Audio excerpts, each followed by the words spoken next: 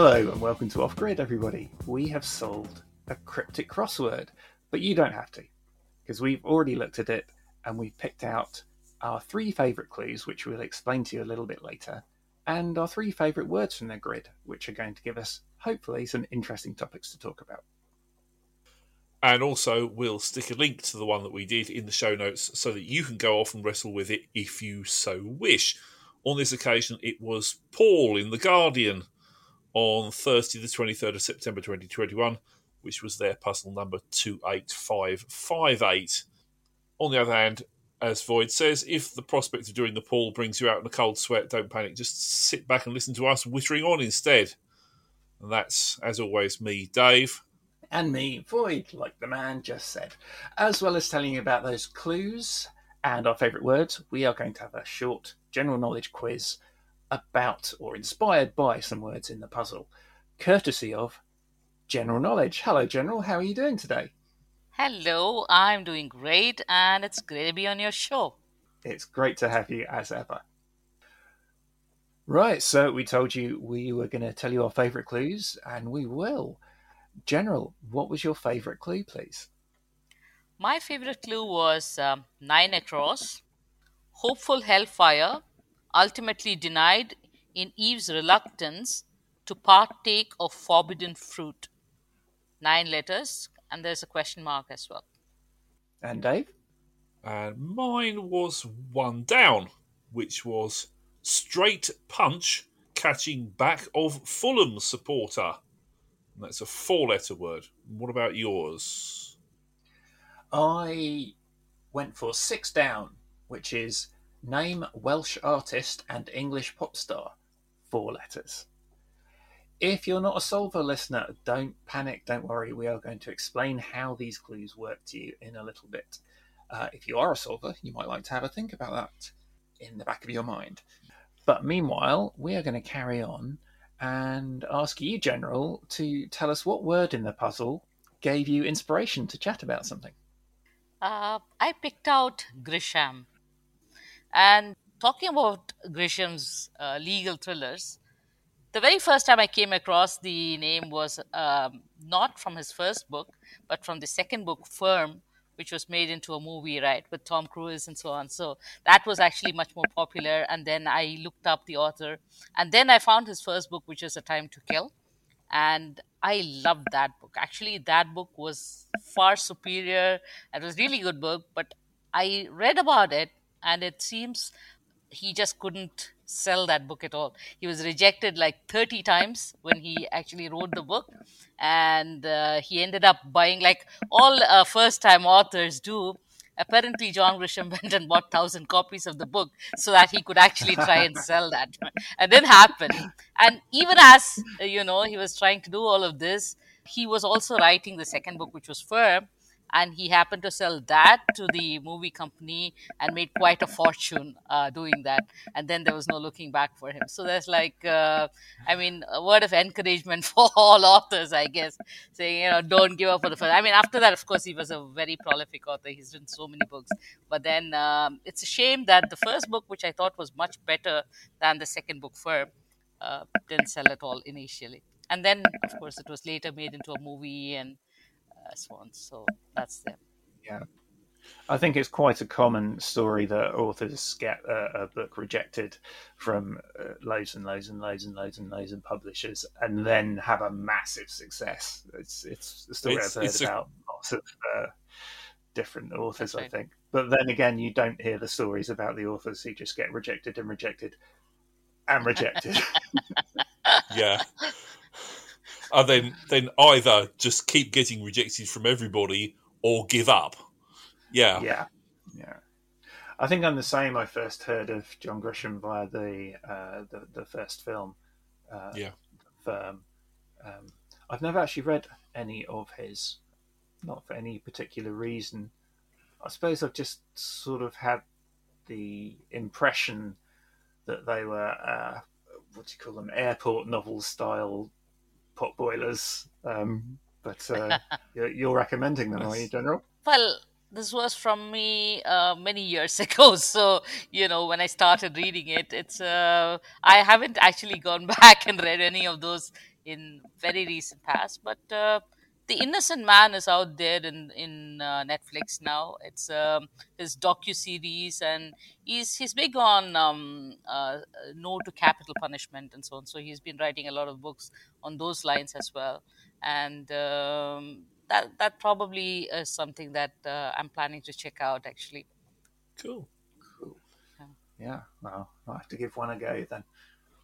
A Time to Kill is good. Yeah. Okay. Okay, Dave, take us to your clue and how it works. Yeah, if you remember, it was Straight Punch catching back of Fulham supporter, 4 letters. Now, it's a surface suggestion of football hooligan violence, something that Fulham were traditionally known for in the past, I think. But if you skip over that, this is a container clue, and the back of Fulham just refers to the letter M. Yeah. Caught by, which is to say put inside, the straight punch, which is a jab. So M inside jab gives you jam with a silent B, which is a supporter in the sense of an upright beam that supports the lintel of a door or a window. And I think I often pick out clues where the setter is using a common crosswordese kind of word, but not with its most common meaning. So to have it indicate a door jam instead was quite nice. Void, what caught your eye in the puzzle? I liked the 2-word entry in the title, book title. And that reminded me of a piece of art that I'd seen a picture of, which I will come back to later.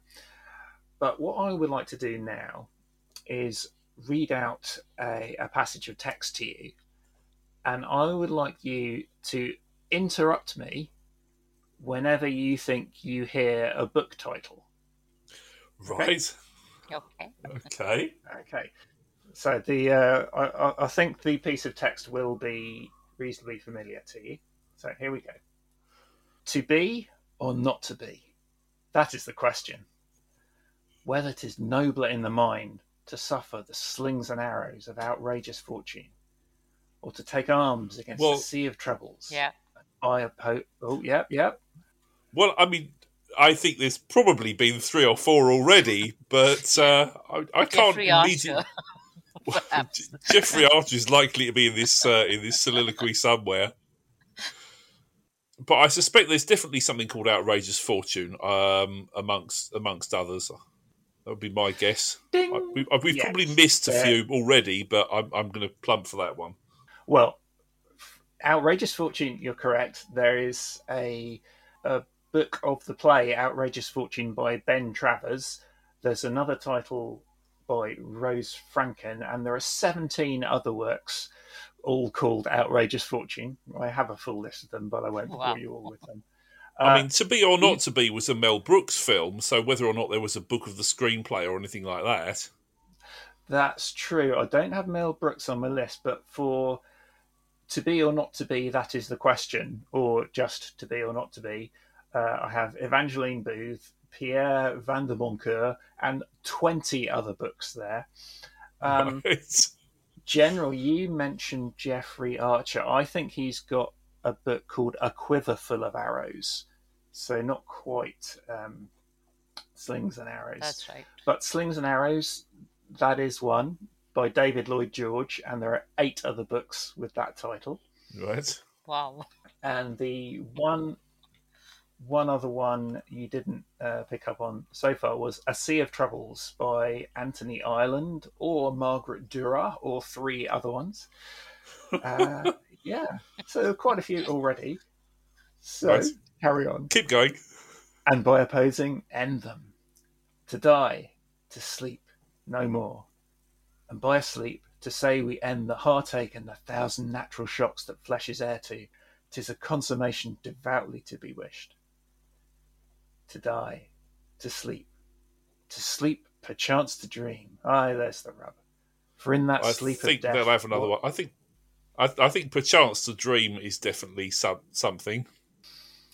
well, we have To Sleep Perchance to Kill by L.V. Sims, and then also Perchance to Dream is by Robert B. Parker, who is a detective novelist, I think.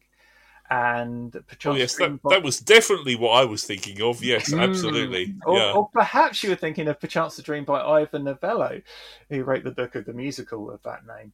Ah. Or maybe one of the 15 other titles of Perchance a Dream. Now, we also had... I'll go quite quickly. We also had To Sleep No More. Isn't there like a copyright issue if they have the same name? Well, possibly if they were quoting a newer work that was still under copyright, but because Shakespeare is well past copyright, I think it's fair game for anyone. I'm saying in terms of book titles, can you keep using the same book title any number of times? I guess you can. You're saying there are 15 books of the same, yeah. I guess you can. I mean, Owen Colfer and Jeremy Clarkson have both written a book called "And Another Thing." Right. Yeah. Okay.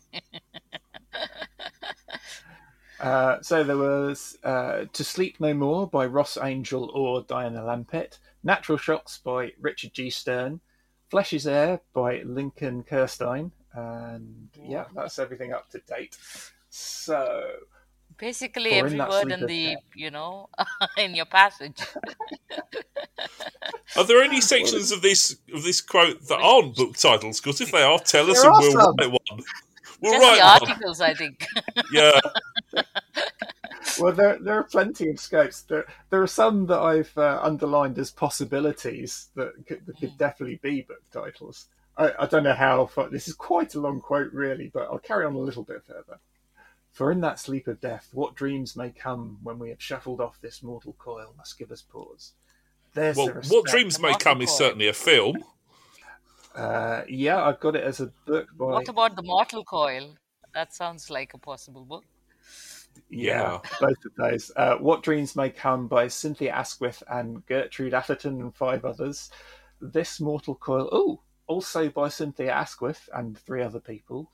And then a couple of more famous ones, or more famous authors. Aldous Huxley wrote Mortal Coils, and D.H. Lawrence wrote a short story called The Mortal Coil. Mm-hmm. Yeah, maybe I won't carry on through the whole thing, because there's so many of them. The Whips of Time by Arabella Keneally, Pangs of Love, The Law's Delay, Insolence of Office, With a Bear Bodkin, Something After Death, Undiscovered Country, which is a subtitle of a Star Trek film, as well as lots of books. It certainly is, yes. From Who's Born, No Traveller Returns, Pale Cast, Enterprises of Great Pith and Moment, would you believe? The Name of Action. Well, that ought to be a Star Trek film. Yes. And All My Sins Remembered. All of those have all been pilfered from Shakespeare's, from Hamlet's soliloquy. But my favourite one in there is Who Would Fardels Bear, which is the name of the novel written by Ed Reardon in the Radio 4 comedy show Ed Reardon's Week. So a fictional one. Ed Reardon's Week. Probably the most ridiculous quote he could pick from there, I think. From that, yes. But yeah, very good. I should credit Barbara Poole, whose website barbarapoole.com did a lot of the hard work for me here. She's got a list of loads and loads of book titles taken from Shakespeare, and there are just squillions of them, as you can imagine. So do feel free to go and check out her website. And the artwork I mentioned, now in researching, I tried to look it up again, but not knowing the name of the artist, I was just typing in book titles, quotes from Hamlet, and I just kept finding the same stuff I've just been reading. But the piece of work was the artist had made up a load of books with book titles all taken from Hamlet's soliloquy. So it was basically Hamlet's soliloquy in a picture of a bookshelf right along the spines. Wow, okay. And the artist had actually made the books in question, and or at least the covers for them, and printed them themselves. You could tell that because a lot of them were in the same typeface. Tusk. Yeah, but if you are thinking of writing a book and nicking a title from Shakespeare, then maybe check out to see if anyone has done it before. I mean, there are a few in here which only one person has used so far as I can tell. But yeah, there's plenty of Shakespeare to go round, everyone. Sure. Very good. And that fits in because I've got a crossword grid half written. I've kind of got the answers done and not the clues written, with some kind of a Shakespearean theme to it. So keep your eyes out for that in the upcoming months. Will do. Okay, we will. All right. General, would you like to reread your favourite clue and explain how it works to us now, please? My clue is 9 across, and that was hopeful hellfire, ultimately denied in Eve's reluctance to partake of forbidden fruit. So when I read it, it's the type of clue, it's a charade clue, and there's a deletion element there. So hopeful hellfire sounded a little bit odd, so I figured that hopeful must therefore be the definition. Ultimately, here is a last letter indicator. So hellfire ultimately is basically indicating the letter E, and it is denied, is indicating that it's a deletion of E from Eve's reluctance to partake of forbidden fruit. So forbidden fruit is obviously the apple, and you take the E out, it becomes AAPL apple, which sounds almost like the Nasdaq ticker of the Apple stock. But AAPL is that this is APPL, and Eve's reluctance to partake. So Apple, I can't, which is applicant, and applicant is hopeful. So that was quite a lot of things happening. There are so many layers to it, and I think that's probably why I liked it, because there was a penny drop moment when you figure that Eve's reluctance is Apple, I can't, which is actually applicant. So that's why I liked it. Yeah, the question mark at the end of that clue was doing quite a lot of work, I felt, for indicating a fanciful phrase that Eve might say. Apple, I can't. Oh, I can't. Yeah, and there's also the fact that you naturally read hopeful as an adjective, whereas in this instance it's being used in its noun sense, which is also less common. Yeah, good clue. Yeah, it made me chuckle eventually. Yeah. Okay, Dave, where did you go from the puzzle? I went to 20 across, which was Codex. Now, listeners who caught a few episodes will remember this word has cropped up in conversation, at least before, when the General was discussing crossword set of pseudonyms, and how that was the name picked by the Morse author, Colin Dexter. And we did have a whole discussion about the Morse code alphabet. I sort of wonder if dash dot dot dash would make a legitimate clue for code X. needs some work. Anyway, I did a bit of etymological delving, as is my wont, just to confirm, first of all, what codex really means. In the clue, Paul defined it as old manuscript. But I think the point is that really it's a bound manuscript. The codex was the first version of what we would now recognise as a book. Separate pages bound at one side and held between stiff cover boards, as opposed to a scroll and all those kind of earlier kinds of documents. So I was looking at the dictionary entries for it and so on. It's a variant spelling of the Latin caudex, C-A-U-D-E-X, which originally meant a tree trunk, and then a block of wood, and eventually a book.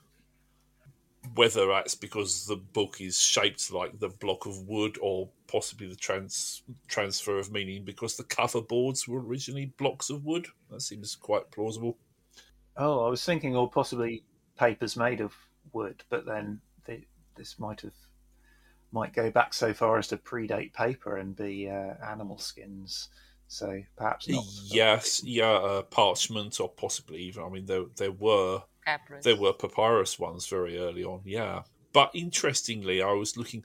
The word book itself is commonly thought to derive from the same old Germanic source as beech, as in the beech tree. Oh, yeah. Although if you look in the OED, there's a very long etymological note where people are uncertain about that, and some people are disputing it and so on. But then you think about the other Latin word for book, liber, which obviously gives us library and things like that.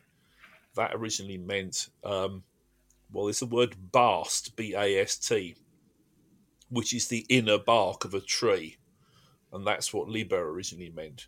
No. So whenever people humorously refer to print books as the dead tree version of something, there's so many literal truths to that, with the whole history of all the words to do with books literally coming from words for trees and bits of trees. It's kind of quite interesting.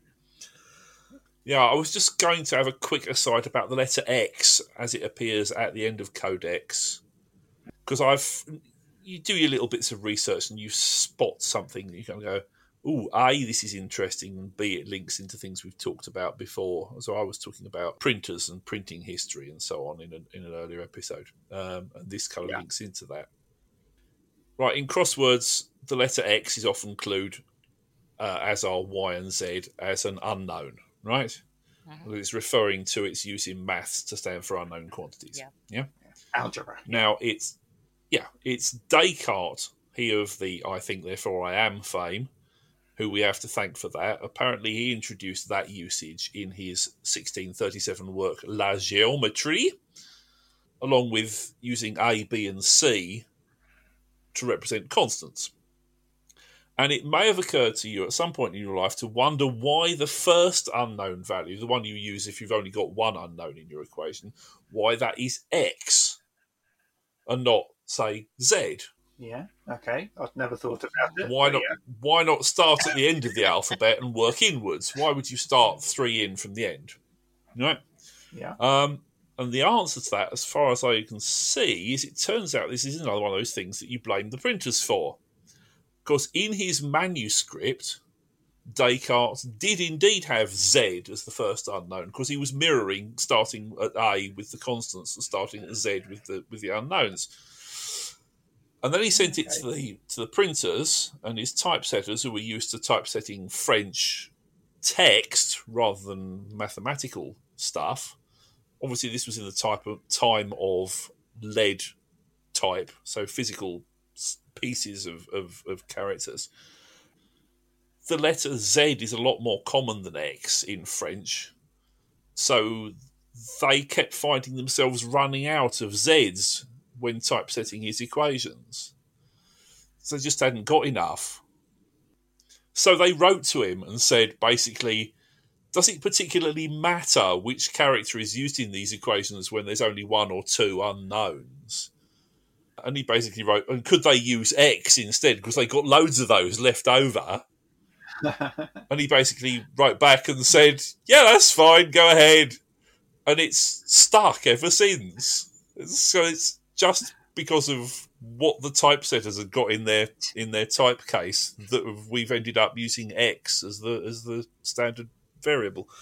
I'm now imagining a horrendous case of find and replace all going wrong in this instance. Oh dear, yes. Yeah. That's, the fact that they would have to be doing that manually in those days, and the way find and replace alls do go wrong in our computer age.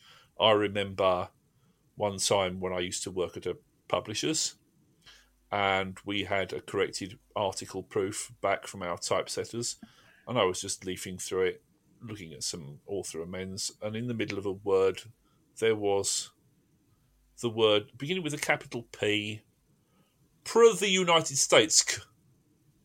And I thought, what? Per the United States? What the hell is that?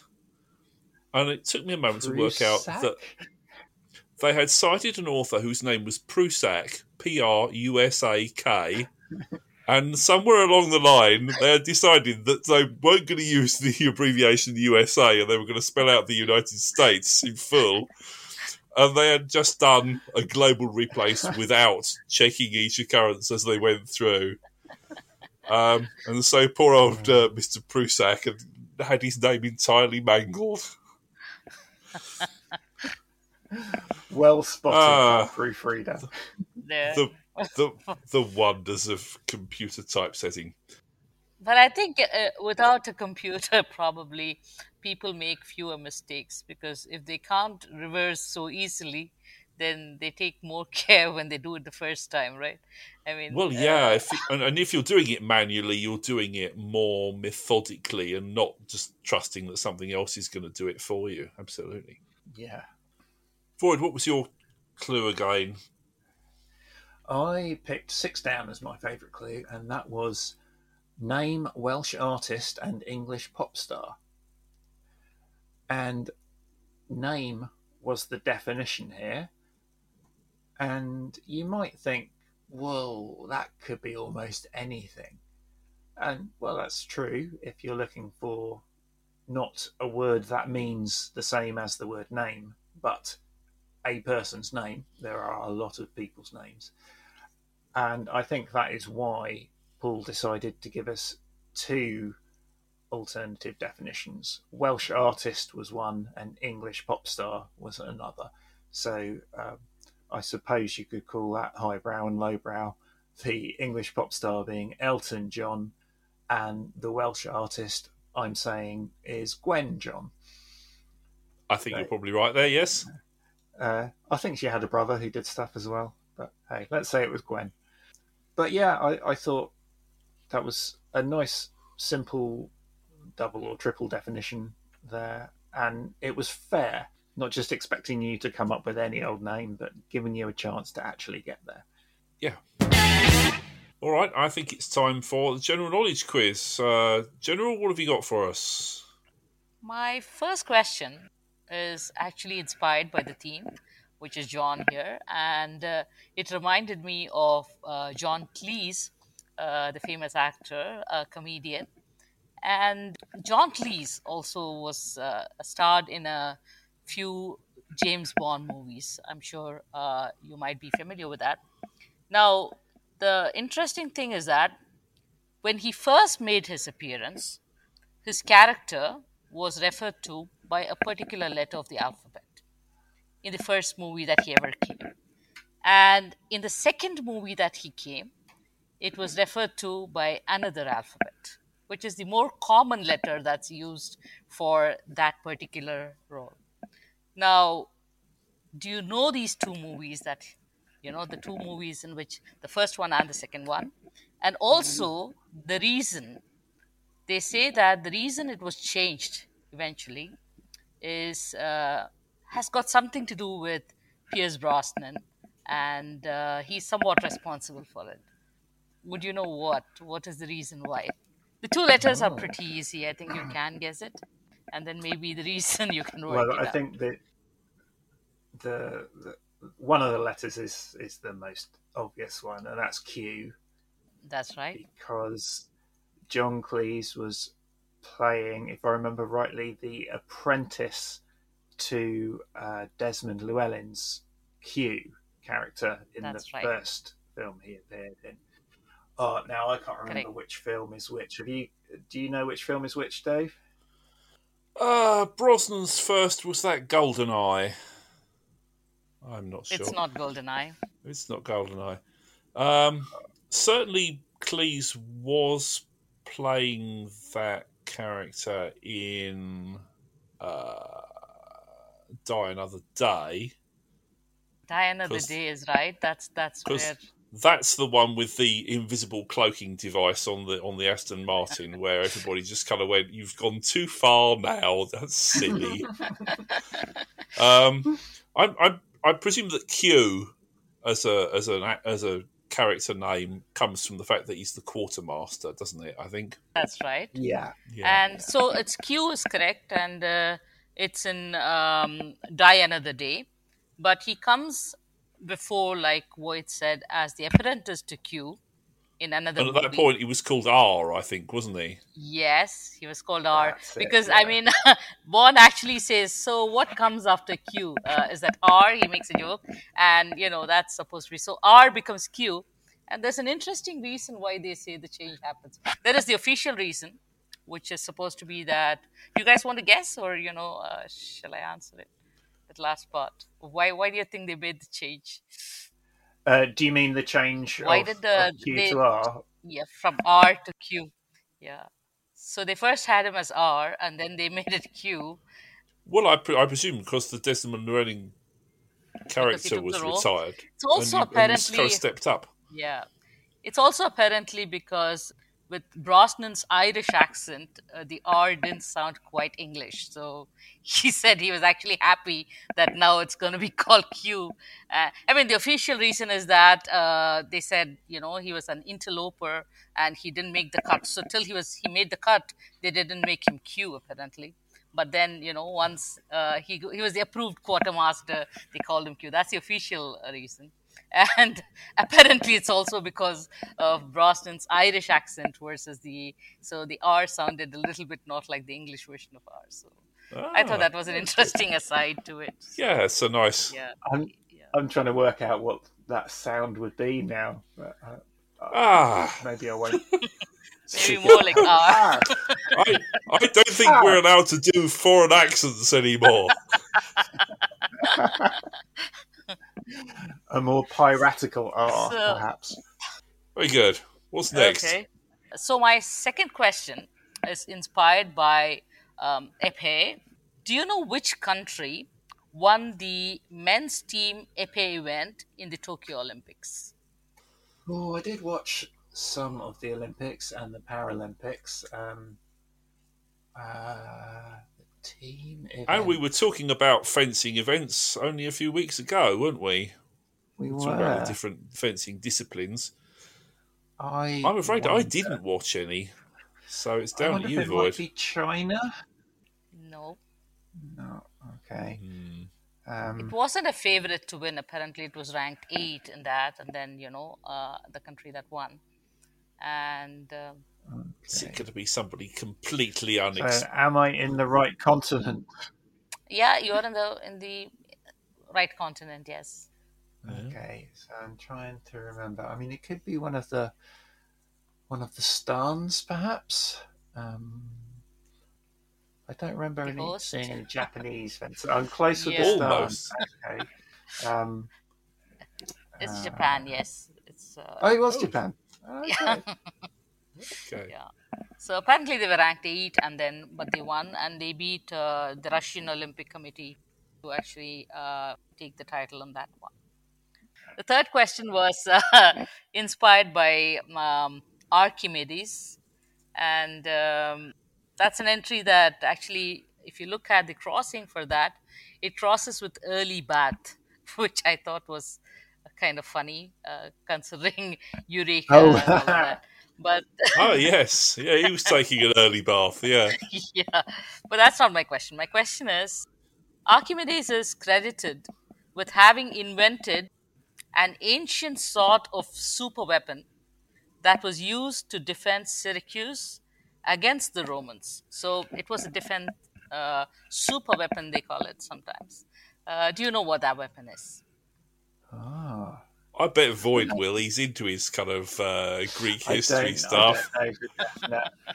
I mean, I'd take a guess at something like the ballista or the trebuchet. Oh, no. Is it a is projectile the- weapon? It's got his name in it.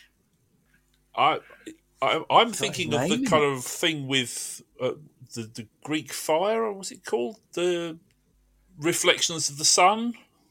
Do you know the one that I'm thinking of? Am I on the right lines, or am I No, going no, up? it's not. It's actually naval defense, if you want to say. Yeah, I thought there was a I thing think for. Greek fire was an actual chemical substance. All right, I'm getting things mixed up. There was certainly somebody had a super weapon of burning the opponent's sails by directing reflected sunlight or something, but it's clearly not that. It's not that. Sounds like something Q would have come up It's a with. more mechanical weapon, actually. More mechanical. And it has its name in it. So it's Yep. Archimedes is something. Or Something, yeah. Yeah, the Archimedean something. Archimedes. I can only think of the Archimedes screw, but that wasn't a weapon. No, that was wasn't. lifting water, isn't it, for irrigation? Yeah. No, I certainly don't know this one. No, I This is think called the claw, the Archimedes claw. and it's like shaped like a claw, and it's on top of a crane, and apparently it could actually topple over ships that come and try to attack. So that's the weapon that, Oh. yeah. So when they had that big war, basically that's was used. Yeah, so was it mounted on one of their ships to attack another ship? No, it was Or was on it- the in the mainland, and it would basically, there was a huge crane, and on top of the crane there was like a hook, like a contraption, and so when a ship is coming, the claw will latch on to the ship and then topple it over. So something Right, so like it was that. on the shore. Yeah, it was on the Right. shore. Right. Yeah. So you can invade our waters, but you can't land. Interesting stuff. Yeah, good one. It's nice that when when you have a crossword and you're just looking at the words, and then you're like looking it up and looking at connections, you just come across so many interesting nuggets of information. I don't think there is anything else that compares to the joy of finding things like this, that you never ever have bother to look it up, right? So it's Yeah, just that yeah. when we look up or when we look for information and then we just come across some chance information like that, always makes me happy to do that. Right, do we think it's time to wrap up? Yeah. Yeah, okay, well, thanks for listening, folks. As always, please subscribe if you haven't already done so. Give us a good rating and a gushing review and all that malarkey. There'll be links to our puzzle pages in the show notes, as well as our Twitter profiles if you want to contact us, where I'm Skirwingle, and I'm the Void TLMB. And if for some crazy, insane reason you're not on Twitter, you can always leave a comment on our blog. General, is there anything you'd like to recommend to the listeners this episode? And may I recommend following at SOMSRAM on Twitter, and checking out oneacross.org.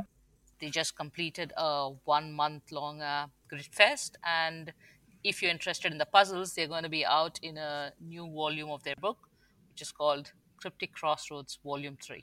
we'll certainly check those out. Thank you very much. Join us again next time. Bye-bye. Bye-bye. Bye all.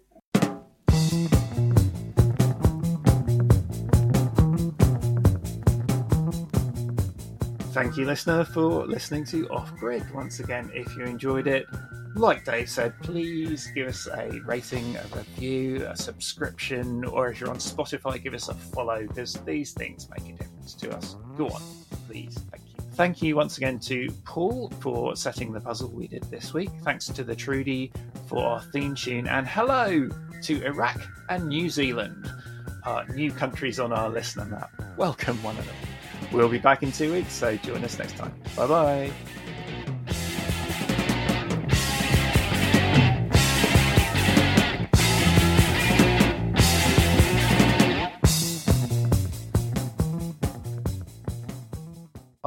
I'm now imagining